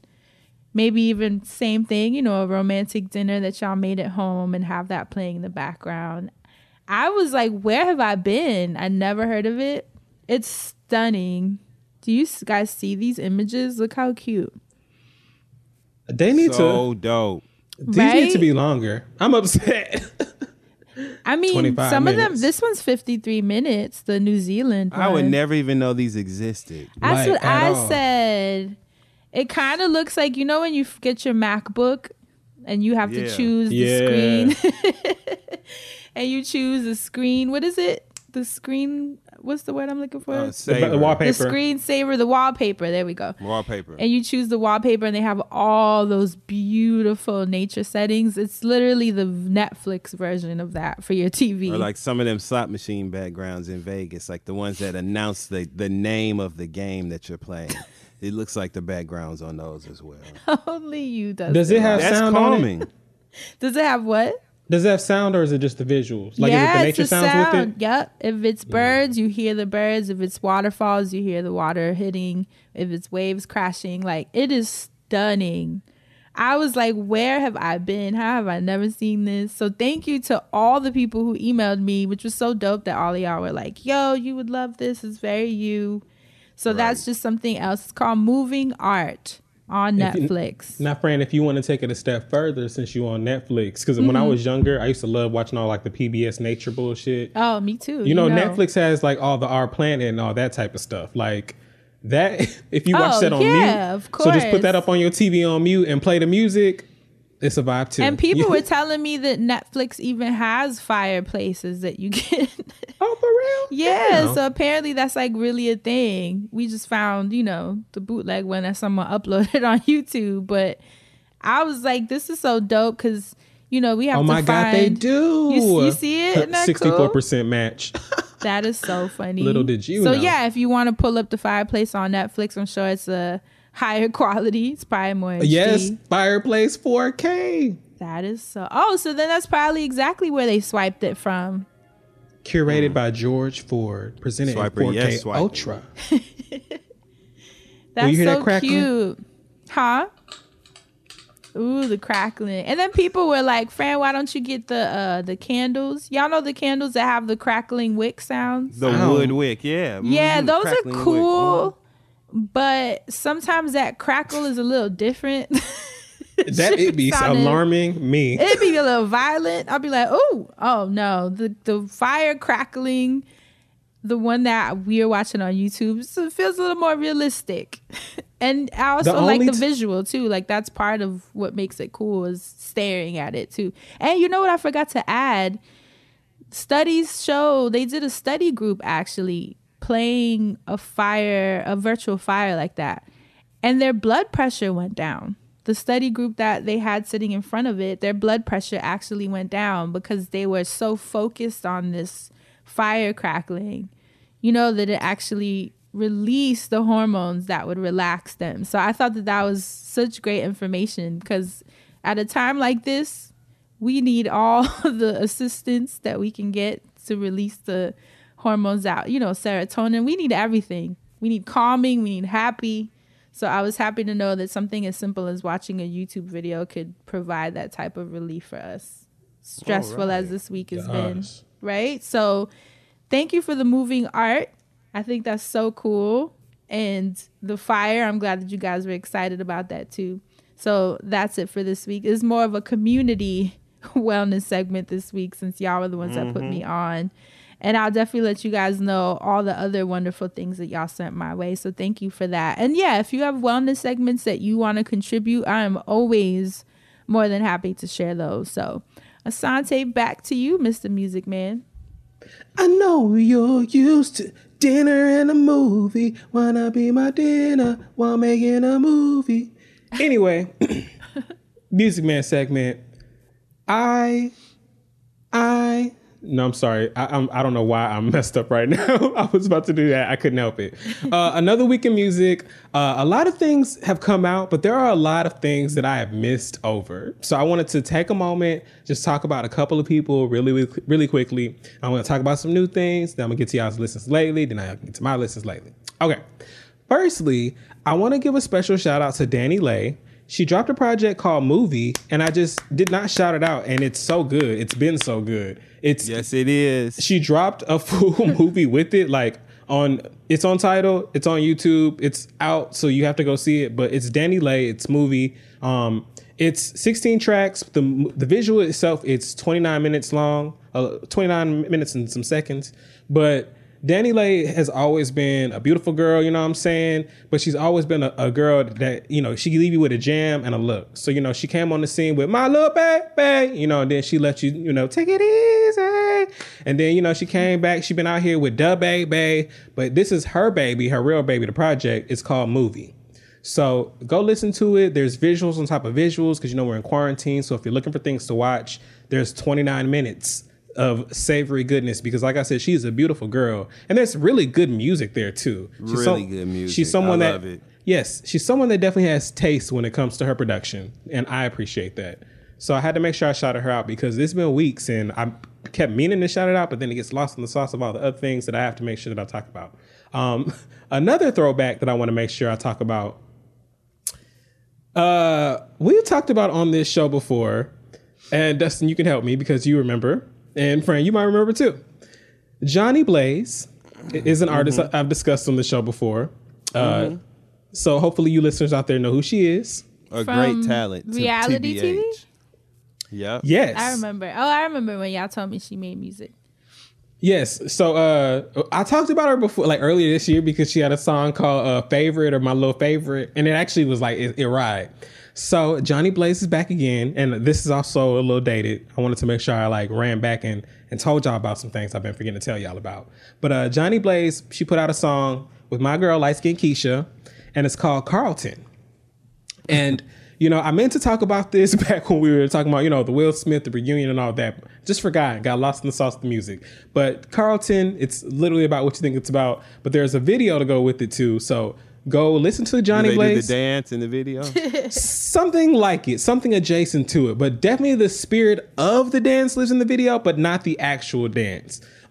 Very goofy, very funny, but very catchy. So shout out to Johnny Blaze. And again, my girl, light skin Keisha. AKA Gladys Knight. I see it too. You know what? I'm so upset. Don't she live in Atlanta? And you know Don't what? she live in Atlanta? Because the midnight train went to Georgia. You know didn't what? it? And you remember Star? Yes. You remember that girl kept telling him that Gladys Knight was her cousin? Yeah. There she go right there. Anyway, I wanted to quickly catch you up on just a couple of things. Now that I've done that, I want to just do the list because Destiny took me out. So I want to talk to you all about what you've been listening to. Fran, I always want to know what you've been pressing play on. I always want to know if you've been over there, just acting a fool. If you over there just, feeling like you're running the trap. What are you over there feeling like you're doing? What you're vibing to and who you vibing to with? Right. What's the mood of the week? So, SAULT, SAULT, has they've put out a couple of projects. They're incredible. And they have a song called Masterpiece that I have had on repeat. And their lead singer, it's a bit of a secret, but it's someone that we know. And I wonder if you guys can figure it out. Someone that we know and love. Don't play SAULT, with me, Fran. No, it's not me. It's not me. No, I'm sorry. I didn't mean to put that out there like that. No, I didn't think that. I was going to say that would have been awesome, right? If it was secretly me. No, someone that we know and love and is so amazing. No, and this is how it goes.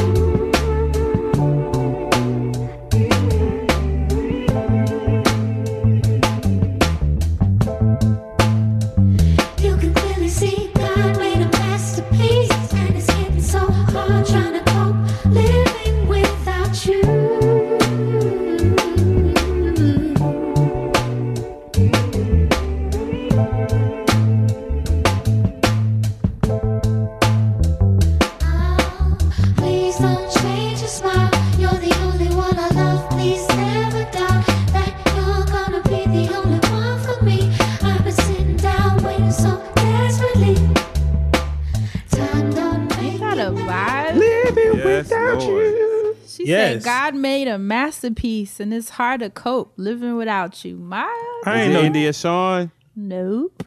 I ain't know Jade could sound like that. You said Jade? No, I'm just playing. Could you imagine? That would be so lit. I wonder I want to know who it is now. Okay. You'll text me. I'll text you. But if you really listen, you'll pick up on it. It's just someone that we hella love. Yeah. Because you just have to listen to the whole project. You'll be like, I know exactly who this is. But they keep it a secret that she's the lead, so I'm not trying to blow up the spot. And then I found a song. First of all, the Spotify Wrapped. Did y'all do yours? Oh wait, y'all don't use Spotify. Y'all use Apple. I do use Spotify. I use both. I use everything. Yep. I use both as well. But I did not do my rap though. Yeah, I'm still unwrapped. I live for it. So it said that my top artist of 2020, who y'all think was Alex my top? Isley. You already know. Alex Isley. I already know. Alex Isley, Cleo Soul, Who else was up there? Victoria Monet. I'm like, are we really surprised? Kate Trinata, of course, because I was blasting him so much. And then, of course, the new Xavier Omar project and his song with Mariba. That's the one that was top for me, which is kind of funny because he literally just dropped that shit like a month ago. So the fact that it took over my whole Spotify for the year says a lot of how much I play Xavier Omar in my house. What else did it also said that I listened to like 1,200 something artists this year. I was like, God damn. Crystal was like, bitch, you listen to everything on Spotify, it sounds. She was like, how the hell is that possible? But I really love, y'all know I love music. And I find so much pleasure in just finding new artists, or new to us, obviously, and amplifying them online and on the show. So that kind of made my day to see that that's how many I had found. But yeah, the second song I wanted to shout out was a song that I recently found on Spotify. It's a young person called Emmanuel, and the song is called Need You.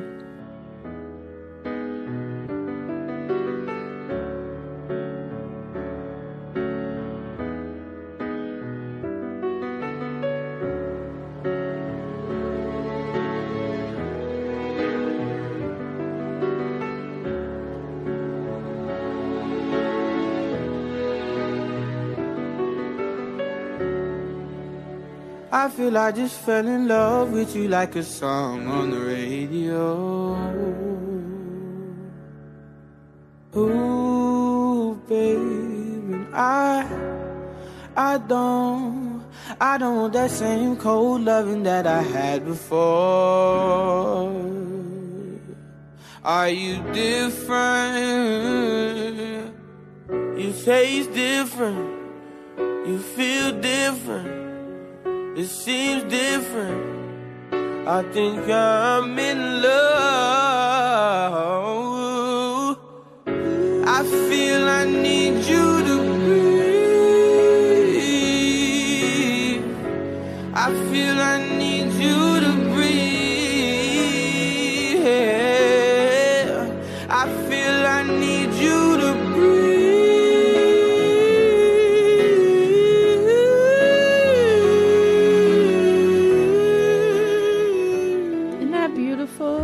Feels yes, different. It is. I love Emmanuel, him. Yes, Emanuel. The song is called Need You. And the last song I played was Salt, Sault, and the song was called Masterpiece. And those are my two for today. All right, Dustin Ross, what you got?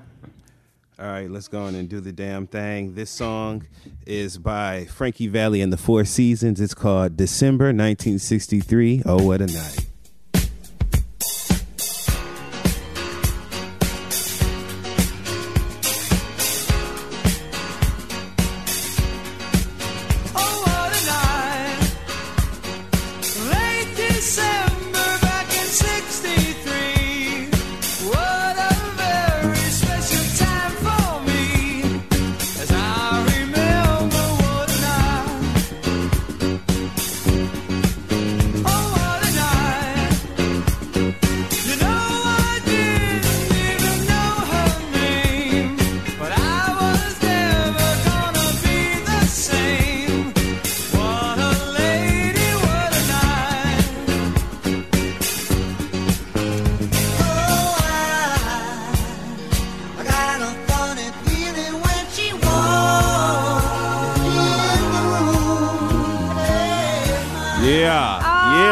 Okay. I haven't heard that in such a long time. Sometimes, you know, you got to take it back to where it all started. Exactly. First of all, that's an incredible song. I don't know why nobody has sampled it. And also, I would take the original version and now this is a stretch, but follow me, okay? Mm-hmm. Tell me the City Girls. Tell me the City Girls couldn't have a verse on that. Now you lost. Oh, they should. The City Girls would have went off on "Oh What a Night," wouldn't they? If you sample "Oh What a Night" and it's a City Girl song, and then you hear JT going "Oh What a Night," like, you know, as a hood rap thing, You know, spent this nigga's money like it's 6. Like, you know what I'm saying? Like, yeah, I'm telling you. You know what I'm saying? Like, I see it. Y'all is okay. so funny. So that's my jam. Then this other song is actually a new song. It's on the new Busta Rhymes album. Ooh, it's called yes. You Will Never Find Another Me. Let's check it out. And I want you to pay attention to That this whole vocal project, from none really. other than the iconic Mary J. Blige. Let's go.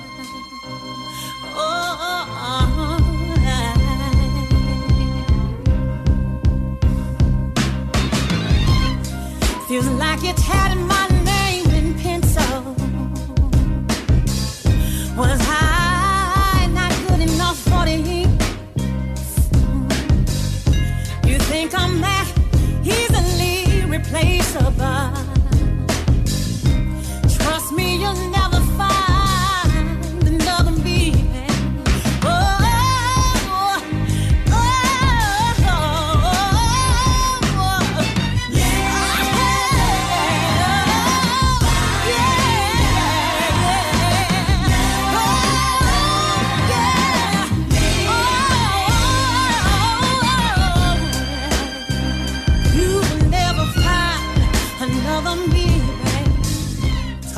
Yeah, so that is Busta Rhymes and Mary J. Blige. You Will Never Find Another Me. It's on his new album, Love It. Just wanted to share that with you all because Mary was in her bag on her bullshit in that studio that day because that's the soul singing, gut wrenching. There you go, friend. There you go, friend. That's the one. Well, she said, it feels like you tatted my name in pencil. Was I not worth the ink? Woo! So, yeah, it's one of those, baby. So that's it. Just a classic and something new for y'all. Also, check out Cash Doll and T Grizzly. They got a new song called Bossa Nova where they just freestyling, going back and forth, talking shit. I love that. Jam. And I might as well play it now because ain't no way in hell I'm not going to play no Cash Doll song. So hold on. Here you go. Bossa Nova, Cash Doll and T Grizzly. What the most? They ain't fucking? What? Hold up.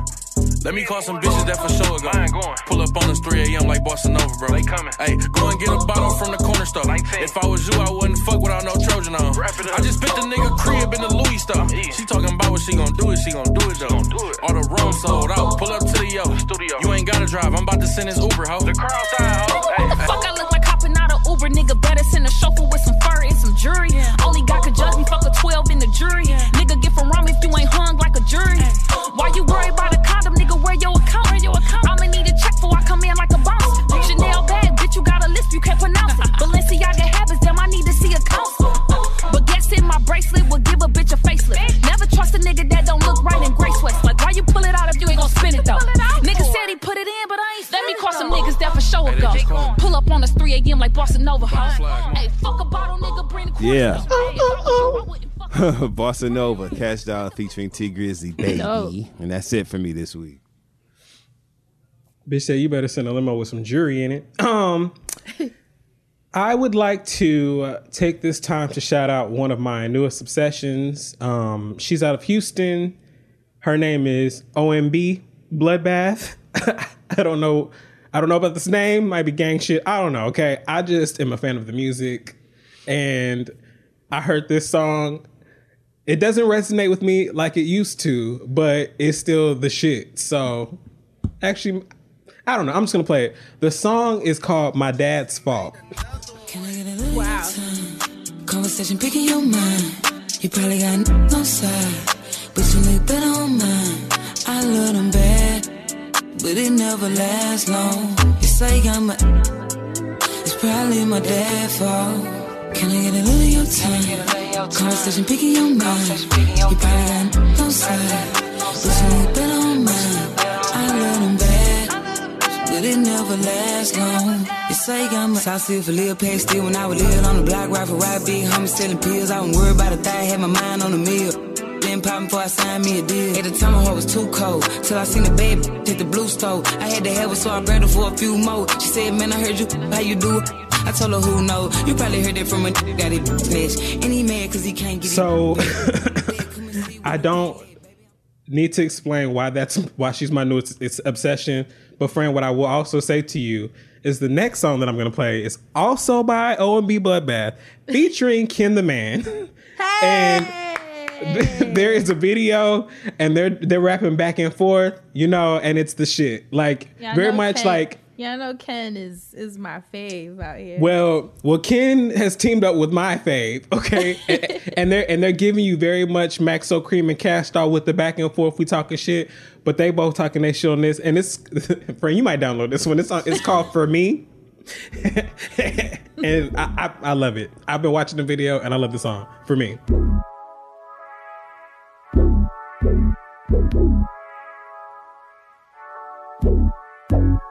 It ain't for everybody. I promise.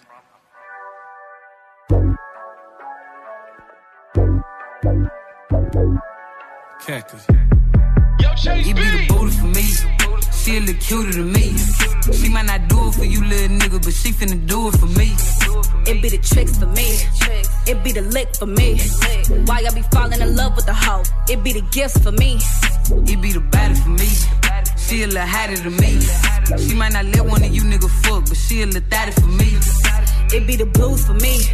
Purses and shoes for me. It ain't no, I'm just trying to get to know you. What you gonna do for me? I'm just really feeling, I've always had a little love for Houston. I don't know what it is, but it's something about OMB that I'm fucking with, you know what I'm saying? And Kinder Man, that was just, I just like them together. So I'm watching both so hard. I just can't help it. But OMB is my shit right now. So yeah, I want to share that. That does it for the Music Man segment. And now I want to hand it on over to you, Dustin Ross. Please, tell us. Bravo, bravo, bravo. Let's go straight to Bravo. Come on, Denise TV. Richards. Bravo. I mean, really. First of all, one thing before I start. Power Ghost came back. I don't know if you watched, friend. I remember I told y'all I finally caught up. You caught all the way up, friend? I'm caught up with that, but I will admit I never finished Power. Like, I don't even know what happened, but I figured I didn't need to. Well, you watched episode 106 then, the new one that came out this weekend, correct? No. I haven't caught up since they back from the hiatus. Yeah, up until that. So, well, that's fine because you're right on time. This is the first one back. Yes, it's getting some things established and cleared up, but I just want to say that Kane, he got it coming. And he got a little bit of it on this episode. Now, you haven't seen it, so I'm not going to go into too much detail. But I will say this, that culturally, you know, in black families, there's certain boundaries and lines that you don't cross. And he crossed one of those boundaries in this episode. And he manifested a consequence for it. Oh, but boy, we know what that means. So you'll see. And another thing is, never mind. I'll just wait until you watch it and we'll get back to that. So just everybody who watched it, I have comments about Monet's children. We'll share those once you all get caught up, and then we'll revisit that. So let's put a pin, actually 3 pins, one for Diana, one for Kane, and you know who the other one is for. So we'll just leave the 3 pins in there. Now, Bravo. Real Housewives of Potomac season finale that everybody's been waiting on, leading into the reunion that everybody's been waiting on. We now know for sure that Monique Samuels, my personal MVP of the season, brought a binder, a color-coded binder with colored tabs separating each housewives section in the binder to the reunion full of receipts, and she referred to that when she had to find a receipt. So she had physical evidence in a binder form. At this reunion, we're in for a treat, okay? Now, back to the season finale episode that aired. I didn't like the way that Candace was talking to Karen. I don't care what nobody says. It was unnecessary, and Karen diffusing it and de-escalating it by not engaging with her in that same manner and at the same heightened pace and volume, it made Candace, it looked like Candace was putting on a show, and it just brought that to the forefront. Candace makes me sick. She's an actress and a bad one at that, and I'm sick of her singing that go-go song. I don't want to hear it. I don't want to hear it. Now, Wendy of Wendy's, first of her name, she was once again oversaturating the scenes by inserting herself in shit that has nothing to do with her. Case in point. Now, we all know that Juan Dixon proposed to Robin, who he lives with and acts as it exists with as if they're in a marriage, but for some reason they thought everybody was going to be so excited and moved with love and passion that he had decided to make this gesture of a marriage proposal to somebody who's already married to. And so, of course, people are mushy. They get into that, whatever. So, of course, when he gets down on one knee at this event, when he takes the microphone from Robin, who had been addressing the crowd and introducing Candace who has an I in the middle of her name that there's literally no reason for it to be there. Her name is Candace, and it's spelled Candiace. Candiace. You know, I kept seeing y'all tweet, and I was like, how does everyone have the same typo? Girl, right, okay. Back when I thought Dwayne was spelled wrong, I was like, why is everyone doing it? Yeah, like, why is everyone writing it like this? Didn't proofread. But moving forward, so she's saying whatever. So Juan takes the mic and he gets down on one knee. It's obvious that he's gonna propose to Robin. Wendy of Wendy's, first of her name, begins to jump up and down and scream and holler. And I mean, it was so bad you would have thought someone was dying, to the point where Giselle, in ill-fitting silver sequin pants, a white off-the-shoulders blouse, a headband from Claire's, and then she had a big clear plastic neck ring thing that went around her neck. It looked like a big ass shower ring. You know them shower curtain rings, the clear plastic ones? It looked like a life-size one around her neck. No. But anyway, so then she begins to scoot that ass out the way, tell Wendy, move, because she was all in the pictures that Robin and Juan's family were trying to take of this moment, because she was thirsty for camera time for the show. Wendy really, after completing a season, I think it's fair enough for me to say, Wendy got on my nerves all season, because she wedged herself incessantly into situations that had nothing to do with her. She did. Absolutely nothing to do with her. But Wendy of Wendy's was just making it a big deal. All she cared about, she thought she was looking so good that night. Baby, you couldn't tell her nothing. She dancing with Giselle and schmoozing and doing all the things that she thought meant that, that made her feel like she had arrived in the scene. And you know it because of the things that come out of her own mouth. Wendy of Wendy's, first of her name. When the drama went down at the season finale party, when Candace's husband, Chris Bissett, and Ashley Darby's husband, Michael Darby, were about to not really fight. They just had a really heated argument where it didn't really get physical. A hand was placed on the shoulder, and then Chris Bissett backed Michael Darby out of his way and kind of walked into him with his fist and continued to walk backwards. So that was the extent of the physical stuff, but it was a heightened moment. Everybody was drunk, so it got really loud, and it was a noticeable conflict. Wendy jumps up, and her husband was near the get conflict. Eddie out of the middle of that. Her husband was near the conflict, and so I don't know. Again, I feel like she saw that as an opportunity to involve herself in something else that she knew the focus was going to be on in the room, and swallow up some of the camera time. But some people may say she really, felt with the things that she was saying. Bottom line, the scuttlebutt happens, and she says, "Oh, babe, you got white on, babe. You can't be playing with them boys, baby. You got white on, No one's thinking about what you have on, Wendy, and no one's definitely thinking about what your husband has on. We don't care that he's wearing white. And to be honest with you, it looked like a table linen, and not a regular table linen, the cheap one that you use for big events like graduation open houses and family reunions. He with is the so little nice. plastic underside for water. Be that as he may, he's Wendy's husband, so he's in the line of fire. That's literally why he gets it. And then when they were talking, when they had a group discussion about Monique, who wasn't even there, but they were discussing whether or not she was remorseful and what she's been doing to quote unquote work on herself. Ashley's chiming in, Giselle's chiming in, Robin even is having something to say, believe it or not. Candace, of course, is having something to say. And then here come Wendy. But she didn't apologize to us. She said it really loud and animated, and it was so offensive because you're not a part of us. The apology that was owed has nothing to do with you. You're being too loud now, just like you were too loud at the scene of the fight when you were screaming and hollering like a banshee. I can't believe it. You know what it gives me? This makes no sense. Can I just say personally, and maybe because I've been rewatching all the old seasons of Bad Girls Club, it gives me that pick a side mentality. Like, she's not coming in trying to be neutral and cool with everybody. She's coming in pretending that she's being cool with everybody, but she's already chosen her sides. So it's kind of annoying to watch her be so convicted in the side she's chosen, making it seem like she's been there for the mess. It's like, girl, no, you haven't. It's cool that you chose your side, but choose your side and sit back. Don't choose your side and get all up in the middle of the mess. Because now we finna get on your ass. Since you want to pick sides and since you want to have so much to say, now, motherfucker, we watching you, Wendy of Wendy's. And I guarantee you, it just would be a different ball game. So that's that. I'm definitely looking for. There's more I could say, but I don't even feel like devoting the time to it. And Sharice need to go on somewhere because Sharice has been doing nothing but attaching herself to different scenes where she knew it would be group filming events and showing up. You're not a friend of the cast. You're not even a guest cast member like Monique or Hazel from Atlanta. You're none of that.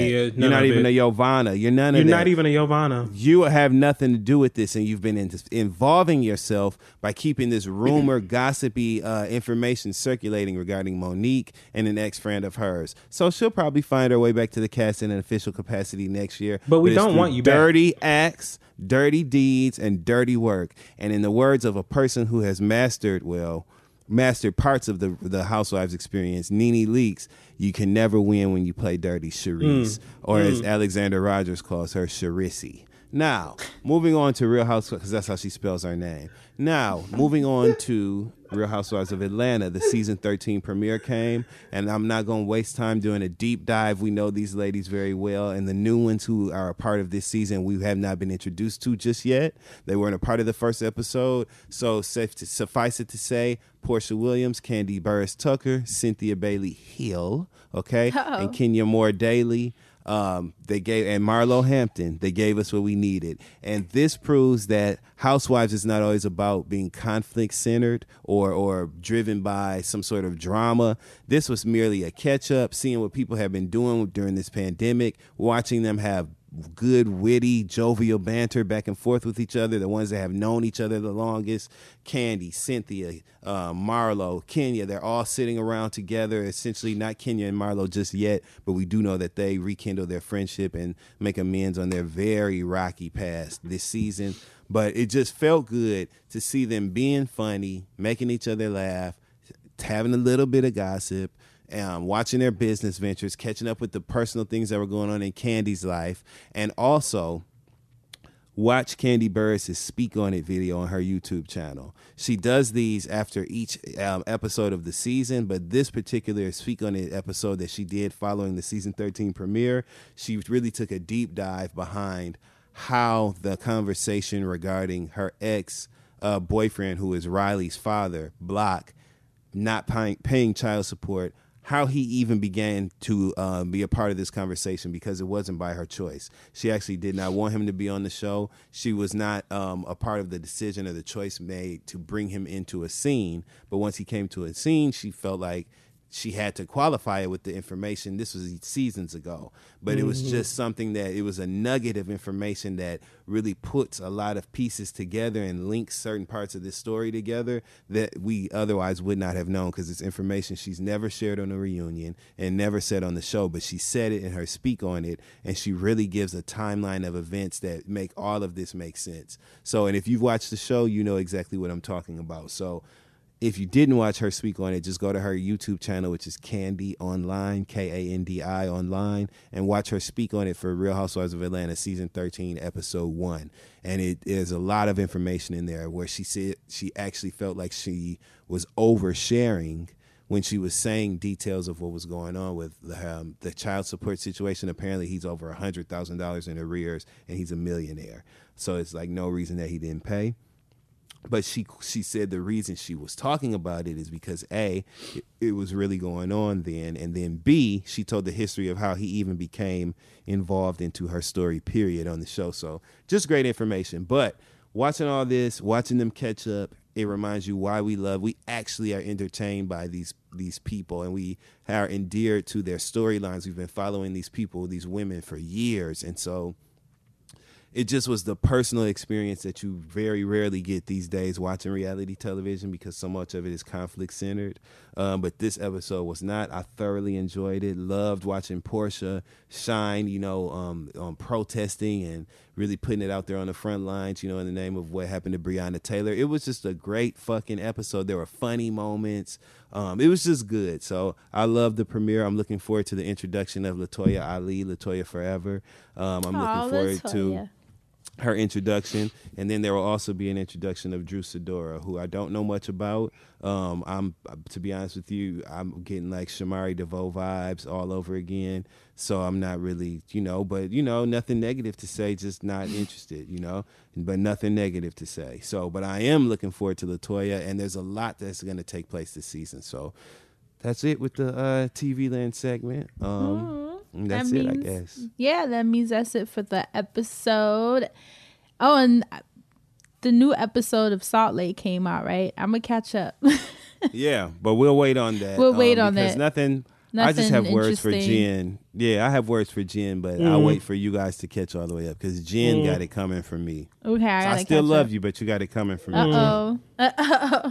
Well, that's it for us this week. As always, we love you so much. Thank you so much for tuning in, and we'll catch you guys next week. Stay black and protect your magic. Bye. Body yaddy yaddy yaddy yaddy yaddy yaddy yaddy yaddy yaddy yaddy yaddy yaddy yaddy yaddy yaddy. I'm not doing it again. Bye, y'all.